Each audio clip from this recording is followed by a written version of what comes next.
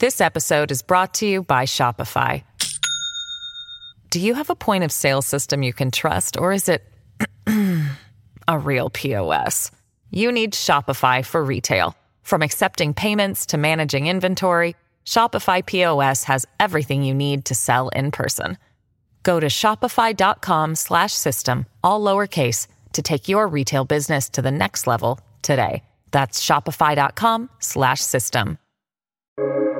Welcome to the New Books Network. Hello, everybody, and welcome back to New Books in Middle Eastern Studies. I'm James Dorsey, the host of the channel. Today, we'll be talking to Alan Chung about his latest edited volume, edited together with Kwang-Min Pham, Critical Reflections on China's Belt and Road Initiative. Alan, welcome to the show. Thank you. Alan, I wonder if we could start off with a bit of an intellectual biography of yourself and how you got to editing this or co-editing this book. Well, it all started with conversations with the late L.H.M. Ling, better known as Lily Ling. She knew that I was getting into this exotic interdisciplinary area called Asian International Relations Thought, which again blends very easily into the study of Asian political thought, past, present, and future, and so on. So it came out of that, and it started on the sidelines of the International Studies Association Annual Convention, roughly in 2014. I can't remember exactly where that was held, but certainly we had a very good lunch to ease into this future pipeline of projects. And this was actually the second collaboration with her before she passed away, sadly, in late 2018. It came out partly of her interest in trying to understand how Xi Jinping's Belt and Road Initiative was actually a very fortuitous turn of events, let's put it that way, in which Asians were now encouraged to talk to one another across political, social, economic, cultural barriers. And in this sense, the Belt and Road Initiative could go a lot further than what during the Cold War one might call, the non-aligned movement, or, in the 1990s, there was this popularity with the so-called South-South dialogue, So the Belt and Road Initiative actually goes a lot further than that in terms of its economic, social, political, and intellectual momentum. So this is how it got started. And Lily wanted to push several projects out by getting funding, grants, and so on from any available quarter. So I, on my part, managed to get the Jeju Forum on Peace and Prosperity, the one based in the famous tourist island of Jeju in South Korea, to fund the first workshop of sorts. Well, we couldn't call it a workshop because that forum, wants something oriented towards Asian perspectives on peace and, prosperity, economic growth, and so on.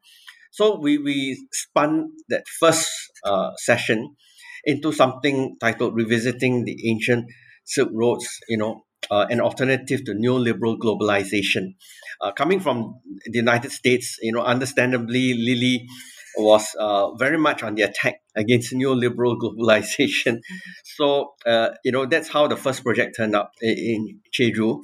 And we managed to spin it into a journal special issue in the Asian Journal of Comparative Politics. So that was successfully published before she passed away. In the meantime, she had published several pieces on her own about how China's rise needed to be analyzed in terms of the yin and the yang of Taoism, blended with Confucianism, and so on. So all these things came together in Hanoi in late 2017, thanks to the generous funding by Kwang-Min Pham at the Vietnam National University, drawing on his collaboration with the Konrad Adenauer Stiftung based in Vietnam. We managed to get the funds to fly a number of, from Vietnam's perspective, that is, foreign speakers in, myself included. And Lily was so thrilled because it was, I think, her first time in Vietnam, if I recall correctly. And she landed, I remember, around about half an hour before midnight. And we had a very unusual late night supper session. Of course, I had a good dinner before that, the official dinner, which she missed because of the strange, you know, poor coincidence of flight timings from the United States. So she flew all the way, roughly, I think, 15 to 16 hours from New York, across the United States, across the Pacific, transited in Hong Kong, and ended up in Hanoi. So anyway, she was still very alert and very talkative at that late hour. So we chatted about this project and several others way into the wee small hours of the morning. So you can imagine the next morning, everybody showed up just in time for the proceedings of the workshop. So anyway, she was going on and on about how we needed to take control of this intellectual narrative away from the usual China threat thesis, and in many ways also away from Chinese authoritarianism, and definitely away from the American rhetoric. I should correct myself, that mainstream American rhetoric of neoliberal globalization as a lens through which to view the Belt and Road Initiative. Because if you look at it, Chinese expectations and flexibility in negotiating these deals do not fit the IMF World Bank orthodoxy in any case. Now, coming down to the book, I've had actually, along with Kwang Min Pham, quite a bit of difficulty trying to render it as academic as possible, in the sense that many of the papers initially submitted to that workshop in Hanoi were policy critiques. They had some kind of general research question, driving these papers, but they were meant to be reading for time-pressed policymakers. So, that was a bit of a challenge, trying to transform these so-called bullet point type policy think pieces into workable paragraphs that had something that resembled the elegance of a fully thought out chapter.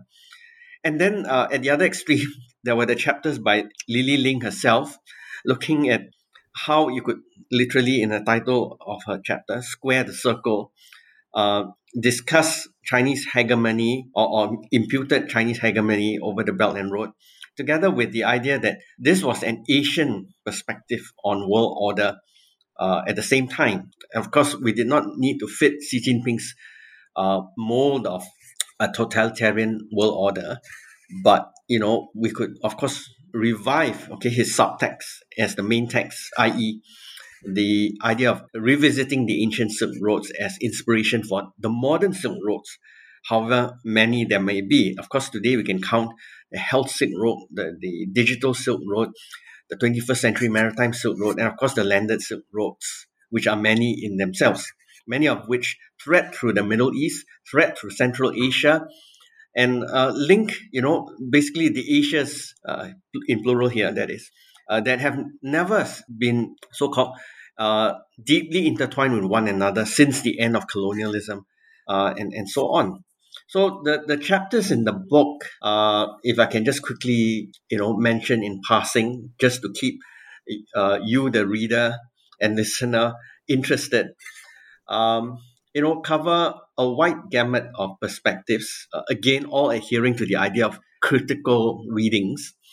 First of all, the first two chapters, basically Lily Ling and myself, sought to imagine the Silk Roads through philosophy and history.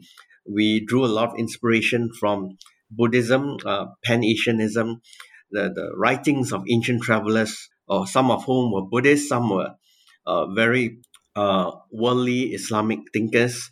Then there was Marco Polo himself, all right, who was Catholic, but a very open-minded Catholic who didn't pass judgment when he reached Kublai Khan's court in China.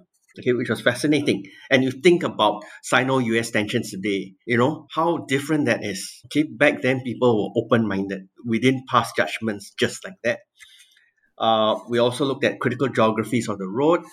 And in this sense, we have tried very hard to suggest that there's so much more to critical geographies through studying the Belt and Road than meets the eye. my Vietnamese co-authors, Quang Minh Pham, and his collaborator, suggested that we needed to think of this revived Silk Roads as a way of understanding dilemmatic geography, meaning there are dilemmas to it.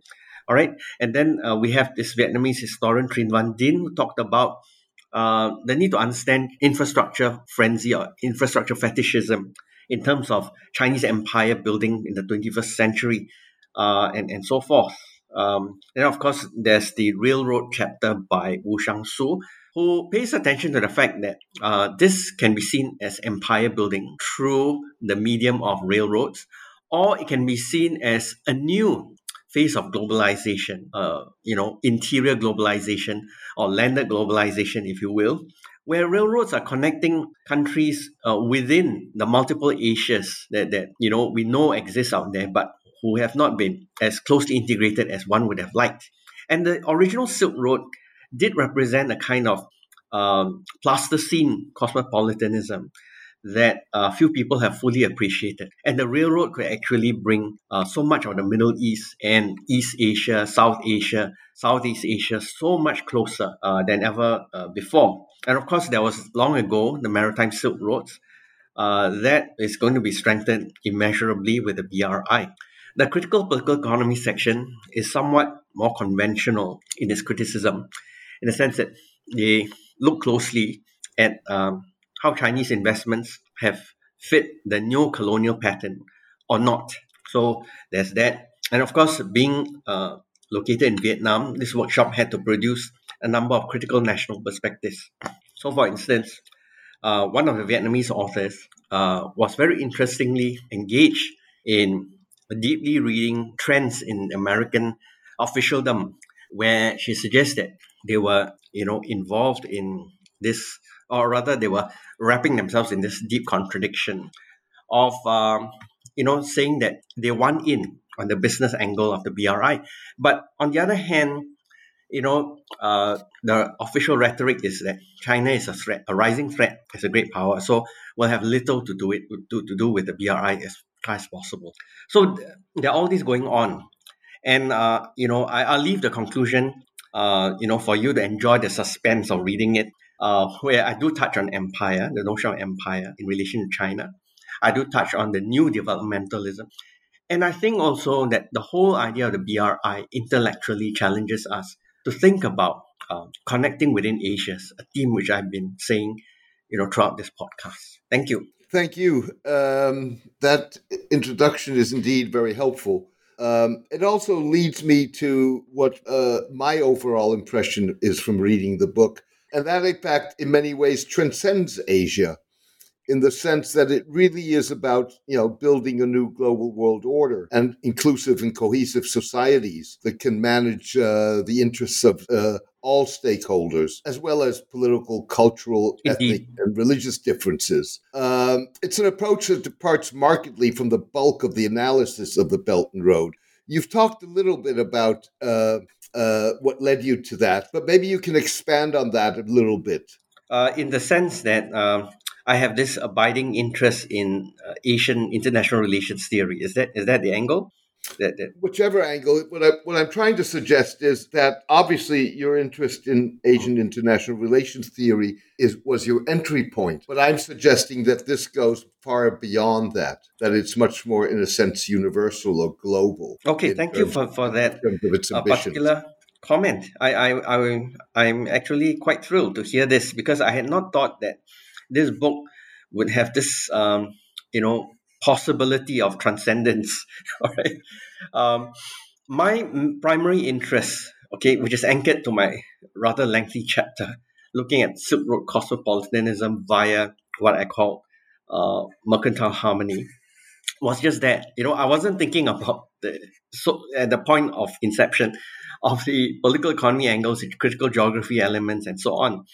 But then, it came down to someone having to spearhead this project, because one of Lily's promises, sadly before her tragic passing away, was that she would edit what we joked as the mother of all volumes on the Belt and Road Initiative. But sadly, she passed away. So, I hope that this will not be the end of this network that she set up, you see. So I thought that I at least owe it to her memory to see this through to publication, and so it is. All right. And in the book launch yesterday, I deliberately highlighted the picture on the cover.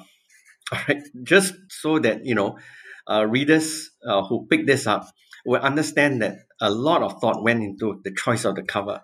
Now, this is a picture of a lonely border outpost, desolate, bleak, and so on. It looked like nature was actually the dominant feature in the landscape, and then humankind had artificially created this border gate and so on. But this is exactly so emblematic of the entire Belt and Road project. It is in a way tabula rasa for building new connections between the many Asias that don't come to our normal consciousness of world affairs. I want to just stay on this theme for a little while and push you a little bit, if I may, in the sense is that implicitly, I think, in some parts, even explicitly in the book, you're talking about the Belt and Road inter-Asia connections as basically being a mechanism to create a more equal, more inclusive world. And it strikes me that that may be a hard sell in a polarized world in which prejudice and bias and policies that flow from it have gained new legitimacy and become mainstream. Yeah, that is a helpful provocation. As an academic, one, of course, needs to divide one's time and responsibilities towards servicing whoever pays my salary, which is, in my case, the S. Rajaratnam School of International Studies, with its very practical policy orientation. But on the other hand, I'm still a dyed-in-the-wool academic. And in that sense, I have to still write with the hope that my writing can lift the curtains or draw the curtains, depending on your preferred analogy, on the inspirations that have always been with us from the past. So, in this sense, so much of Asia, I think, has grown up thinking that we were baked in modernity from day one, but we have not been. Okay, insofar as the word modernity can be used to label present day Asia, we have a highly hybridized modernity. Every time I visit any East Asian country, Japan, Hong Kong, Taiwan, South Korea, any ASEAN country. Okay, sadly, I'm yet to set foot on mainland China. I'm astounded by the fact that people do not embrace modernity in the way that Americans would or Europeans would. In fact, I find some intellectual affinity with, the European countries that have produced great philosophers, like the UK, like the French, like the Germans, and further down the line, the Italians and the Spaniards. In the sense that much as they have embraced, digital technology here and there, high-speed railways, the idea that you can pre-book hotel rooms and check in online, things like that. They've also retained a certain sense that we are who we are from the past, and some things should never change despite the advances of technology. Whereas if you land at most American airports in big cities, and I suppose this will continue post COVID-19, you are faced with a challenge to all your senses because there's so much of high technology surrounding you and forcing you to interface with a very post-human experience. I can't think of a better word at the moment. You think about your automatic passport scanner, your flight ticket reader. That's so inhuman. Whereas you go to certain European airports, and across Asia, you still have the human agent there serving you, and asking you, in terms of an interpersonal form of verification, have you got fully confirmed bookings for your stay in the country, or have you got onward bookings, and so on and so forth, which makes you feel more like a human being. So this is what animates my academic writings, that at the end of the day, it's not technology that's the author of our improvements in life. It's still a human being at the end of it. Indeed, that's absolutely true. I want to, and coming to that, sorry, indeed, that's absolutely true. And coming to that, I want to pursue this just with one more question, and that's in Lily Ling's chapter, in which she talks about the need of a global agenda to take the need of ordinary people into account to ensure that we have a more inclusive world. And the question is, how do you achieve that? That's where, academia, okay, I can't speak about government, but civil society definitely is one of the pillars of this so-called ground up initiative. All right. So I do believe in civil society, whether you call it transnational civil society, national civil society, or just global civil society. And I think academia is part and parcel of this movement, all right, to try to wrest control of the narrative of the 21st century from governments that often are, flat-footed, ham-fisted, and so on.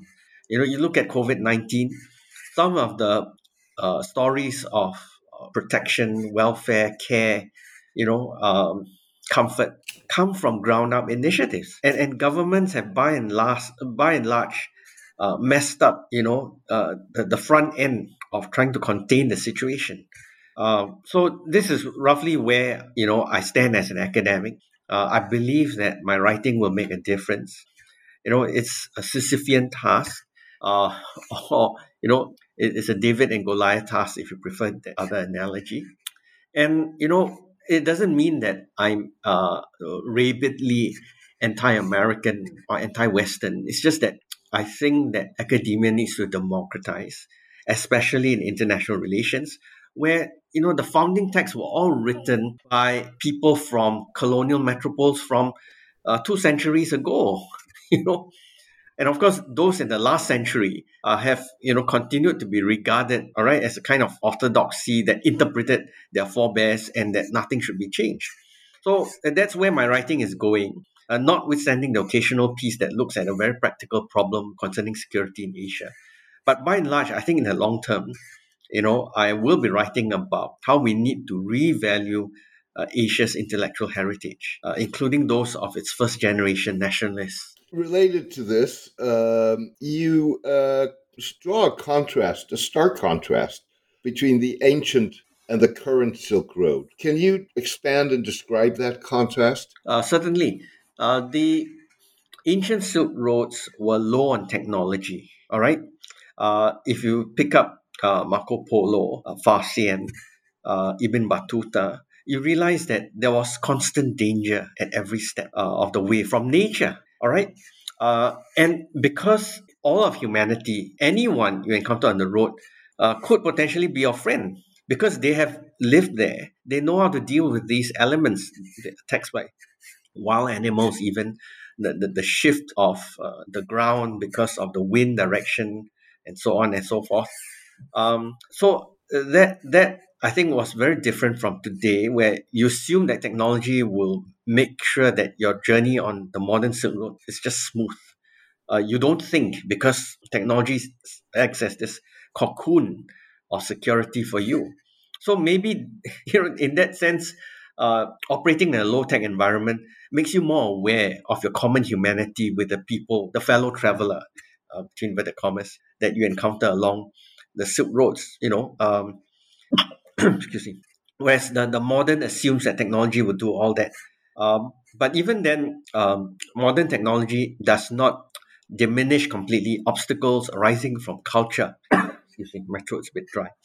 Um, yeah, obstacles arising from culture. And there's so much cultural proliferation and variety along the modern Silk Roads that have predated the arrival of modern ways of government, modern technology, the Westphalian state, and so on. Um, I haven't been to Central Asia myself, but having made a few friends who are academics displaced from Central Asia, and much of it was, by the way, the former Cold War territories of the Soviet Union, the erstwhile Soviet Union. You realize that there's so much humanity, Asian humanity, that you find in common, all right, with people from Central Asia. They actually shared this Confucian heritage from what is today, the People's Republic of China. And the irony is the People's Republic of China, I think, is treading very carefully, politically, doctoring parts of their Confucian Taoist legacy just so that it doesn't upset the legitimacy of the Chinese Communist Party. It's tragic in one sense, in the sense that this is not an orthodox communist party in charge in China. They should openly embrace the fact that they are the successors to this very rich 2,000 plus years worth of heritage. Instead, they're fighting this cultural war against things that might undermine Communist Party rule, which is, I think, against the current of history. Whereas if you go back to these kinds of roots, you can actually find common frequency in building confidence with your neighbors, not just with Mongolia. It's also with the two Koreas, with Japan. So this Sino-Japanese antagonism that has fueled so many careers in mainstream academia. It's just a product of both states trying to be too modern for their own good. Because if you look at the past, nobody drew tight Westphalian type boundaries.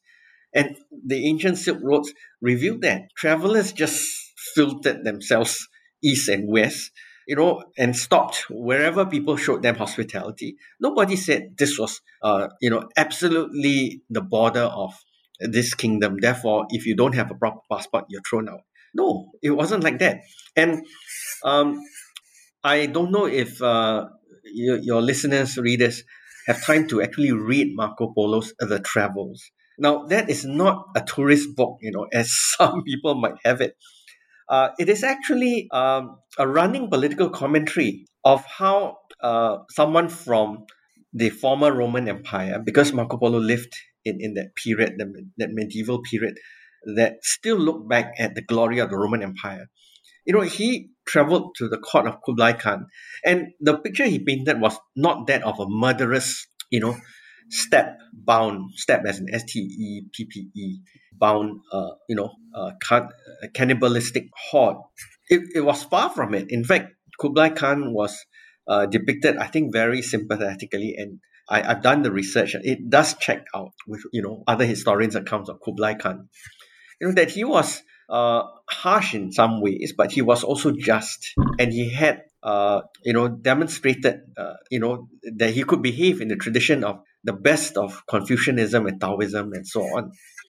This episode is brought to you by Shopify.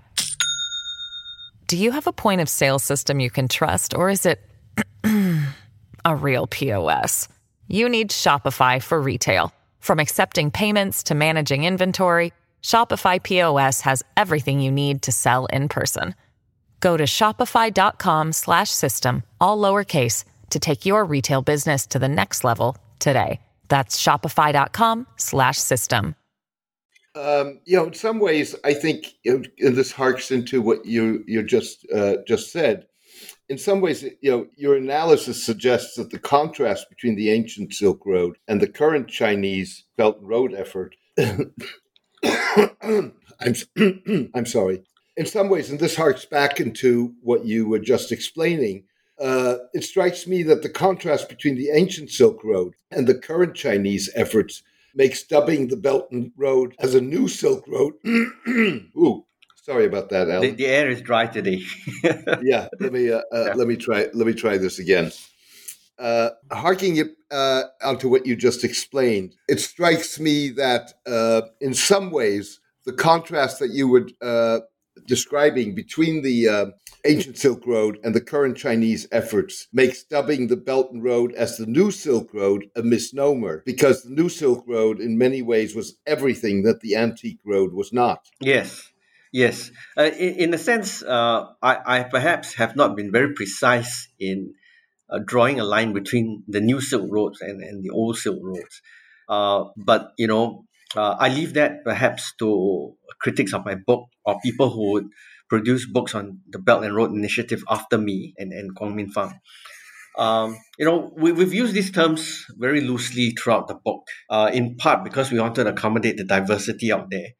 And what's interesting about the Vietnamese perspectives, because I suspect some of your listeners and readers might approach the Vietnamese contributions as somewhat too closely tied to an authoritarian government. But I urge them to look beyond it, because that sort of situated perspective also provides a learning point, uh, in the sense that they do see, the need to connect the past to the present, and in some ways also through the critical readings of China's intentions, are attempting to encourage China to reconnect with its early spurt of idealism under the first phase of Mao Zedong's rule. All right, Mao Zedong, of course, is remembered for being the, between inverted commas, winner of the Chinese Civil War that followed immediately after Japan's defeat in the Pacific War. All right, but you see, Mao wanted to speak from the new China that he founded, called the People's Republic, to the rest of the then Third World. All right, as an experiment in possibility. Okay, I'm using this phrase loosely in the sense that he was simultaneously addressing, okay, in his many speeches, both his domestic audience as well as fellow so-called decolonized territories. That look, we are now turning a page in world history, because we need to make the post-colonial state work, all right, for its people, and for keeping the flame of liberation, all right, from all forms of colonialism, neo-imperialism, neo-colonialism, etc., alive. And this is how history should go forward, that we need to democratize the world order away from the idea of Western empire. Uh, so the Vietnamese chapters, I think, was speaking to that first phase of Mao Zedong's idealism, even if they didn't spell it out that way. And this was also an eye-opener for me into the intellectual side of Vietnamese intelligentsia today. That much as you hear all the things about how the Vietnamese Communist Party is controlling so many aspects of public life there, you have professors willing to write these things. All right, of course, you can say that it was safe because they didn't criticize their own government. All right, a fair counter criticism. But then that was not the point. We were talking about the Belt and Road initiated by China. And I think most of the Vietnamese chapters have also been fair to the Chinese, in the sense that they did suggest that the world needs to take a more objective view of what the Chinese can bring to the table through the development, mode of the Belt and Road Initiative. And yet, many of the issues that you describe, with which travelers like Fahasian, Marco Polo, Ibn Battuta were grappling, are issues that we are attempting to tackle today. Parameters of human interaction, virtue, diversity, governance, materialism, and the role of religion. So in many ways, what we're talking about really is the same issues in ancient times that we're talking about today. Yes, indeed. And I can't understand why, not many academics associated with the mainstream international relations schools are not looking at cultural interaction in this globalizing world. And the fact that you have got issues like Black Lives Matter coming up, and then, inspiring equally passionate anti-colonial movements or decolonial movements from the grassroots in so many other countries, says something about how globalization actually is increasingly going to have to be reappropriated by people on the ground. All right, it's not just about CEOs and companies saying, we need to open up borders so I can provide your people employment and repatriate my profits and to sell you consumer goods and so on and so forth. It's not that kind of top-down corporate globalization, that we should be talking about in the 21st century. It's about people meeting people and trying to understand that, there's so much diversity out there that, the greatest common frequency we have is our humanity. All right. So, if you look at relations between the West and Islam, why do you need to focus on the fact that we are worshipping gods under different names, and we've got different religious holidays and so on? Why can't we understand it in terms of common humanity? And I'm sure, Osama bin Laden, and of course, I can't remember the current head of ISIS. They're not people who are universally liked across the Arab world. They do not epitomize, I think, ordinary, down-to-earth Arab people. All right, and in fact, I should also add to Lily Ling's credit, in this network that she set up, we had a number of people like Manouche. I thought Manouche was a wonderful chap. I never met an Iranian American before. And I've got another collaborator who's, in a sense, a very, what do you call, secular Arab, if I can coin that term. He grew up, okay, still being able to read fluently and speaking fluently in Arabic. But he spent all his time, all around the world, in Canada, in France, in parts of Europe, and so on. And of course, he spent a good part of the early phase of his assistant professorship in Qatar. So, this is a cosmopolitan Arab, and there are plenty out there whom you can talk to. And this is, I think, where, the subtext of my book, encourages future scholars to pick this up. Just for the listener, you were referring to Manouche Doraj, Yes. an Iranian American scholar who contributed the chapter to your book on China's relations, primarily with Iran, but also with Saudi Arabia. Yes. And perhaps if we have time, we'll get back to that. I want to stick for a moment with the travelers, because one of the basic arguments, if I understood it correctly, that you make is that they were able to manage all of this diversity and differences because they encountered or had similar experiences and encountered similar threats. Yes. And the question is, how does one replicate or apply that experience in today's world? Okay, first of all, the idea of human security is there. Every human being has a right to feel secure, not just, by having a roof over their heads and enough to eat and so on, but also in terms of cultural security. I know the academic research out there is not sufficiently up to speed on this, but cultural security is important.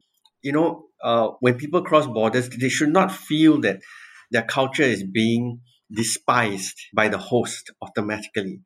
And I can say that some of this happens even in cosmopolitan Singapore, where migrant workers are sometimes looked down upon, all right, by ordinary Singaporeans on public transport and so on.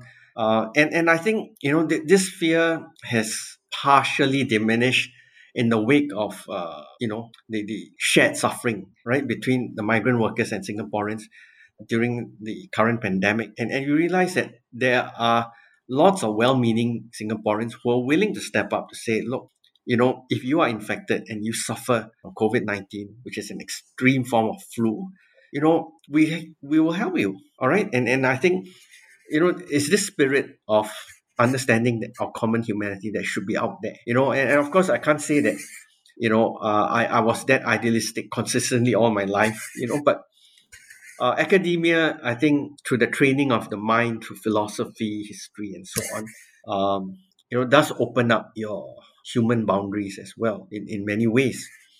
I should also want to highlight the fact, again, I wasn't sure whether to push this point, that one other important theme that came out of my chapter is this idea of mercantile harmony, linked, okay, to the conjoining, okay, of the worlds of material commerce, meaning buying, selling, things like that, the exchange of funds, etc., and the spiritual realm.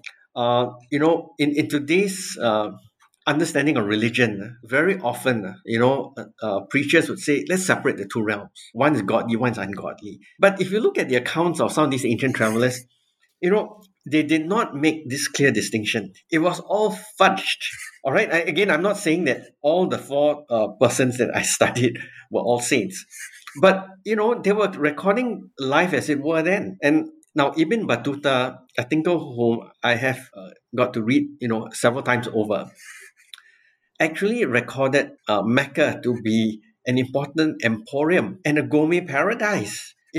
This is extremely politically incorrect today, but that was the way he recorded it. All right, I still remember that phrase, and I don't think the translation was wrong, that Mecca was where you find the best meats, meats, all right, for his time, which said a lot about how the material world can coexist with the spiritual realm. All right, and Marco Polo was also all about this. in the tone of his writings, he also did not draw clear distinctions between, the worldly quality of his profession. He was a trader, and his entire family, extended family, were all traders. So they were worldly people. And, when he recorded what went on in all the kingdoms he encountered along the ancient Silk Road, there was a certain sense that moral propriety or justice was to be recorded accurately and respected wherever it was to be found evident.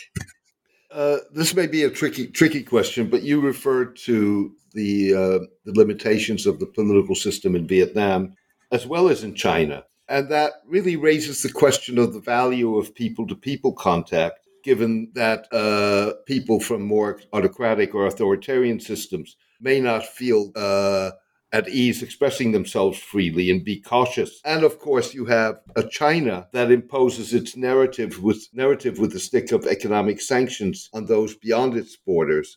So the question is, what is the value of people-to-people contact in a context like that? Okay, excellent point. Now, if you dissect President Xi's speech at the First Belt and Road Summit in Beijing, he actually let this cat out of the bag. He called for more intensive people-to-people interactions. So in that sense, you can say that he might be strung on the horns of a dilemma. On the one hand, this is what his rhetoric says: more people-to-people contact, potentially leading to contamination from abroad of more tolerant ideas or ideas of toleration. And then on the other hand, President Xi has all these draconian controls on the internet, or rather the Chinese internet, behind the firewall and so on. And of course we hear all those stories about Xinjiang, and then of course the political fallout from the ongoing Hollywood production of Mulan. Yeah, you're right. But you see, people-to-people contact cannot be completely controlled. And of course I'm aware that China is extremely concerned to the point of sending, I suppose you can't call them spies in a conventional sense, but people who monitor their own citizens' behavior and comments outside of China. China is known to do that. The Vietnamese, I'm not sure. Maybe they have done that also. But then you see, if you want to integrate economically, okay, let's talk about something that's low political or supposedly non-political, like economic interactions. You have to allow your people to get into degrees of contaminating contact with outside ideas. So this is where I think I can't make this point any more delicately, objectively.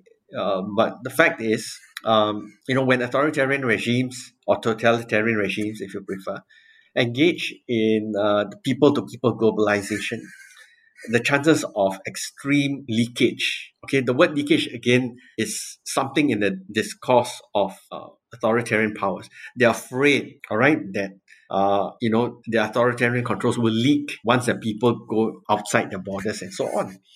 The potential for leakage is there, will always be there. And I think this is one way in which China can also learn to manage its rise to great power status even better. At some point, you need to take a leaf from your own past. Okay, Kublai Khan, for instance. He was also bloody. He put a lot of what he termed as, social undesirables to death.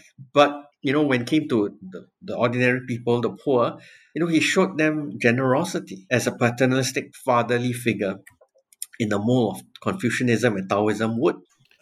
Sticking for a moment with the Belt and Road itself, you signal two major issues with the Belt and Road Initiative, and that is that it's top down and China centric. Would you want to elaborate on that? Well, the Chinese have tried to control the narrative way too hard, as one of the speakers at the book launch yesterday pointed out.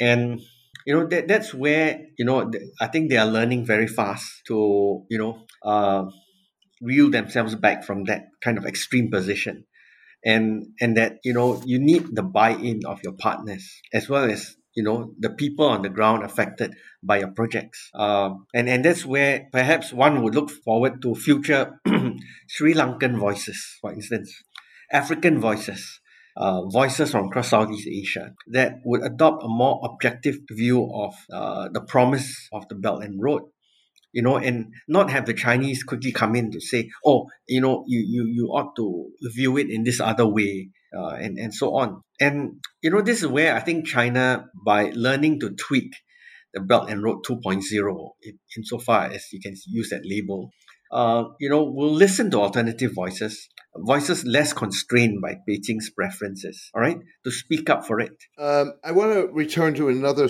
much more broader subject that you suggest in the book and that we were talking about at the beginning of this interview, which is that in order to manage different value systems and interests, one would have to water down the Westphalian dogma of treating national interests as zero-sum conceptions. My question is, how do you do that, and what did you have in mind in terms of watering down the absoluteness of the notion of national interests?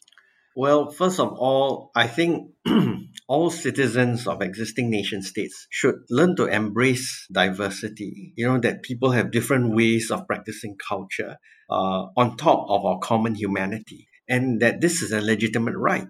Unfortunately, we have in the White House right now a president who does not believe in that. And I have to make reference to, the occupant of the White House in Washington, D.C., because, like it or not, that is still an important pulpit for trying to influence the world.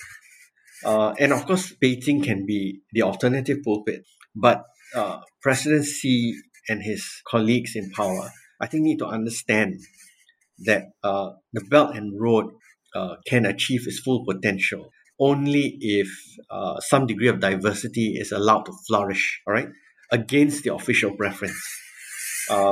And this is where I think the Westphalian system will come under erosion. It won't be totally dismantled overnight, but it needs to relax its controls, its obsession with, a dominant national narrative all the time.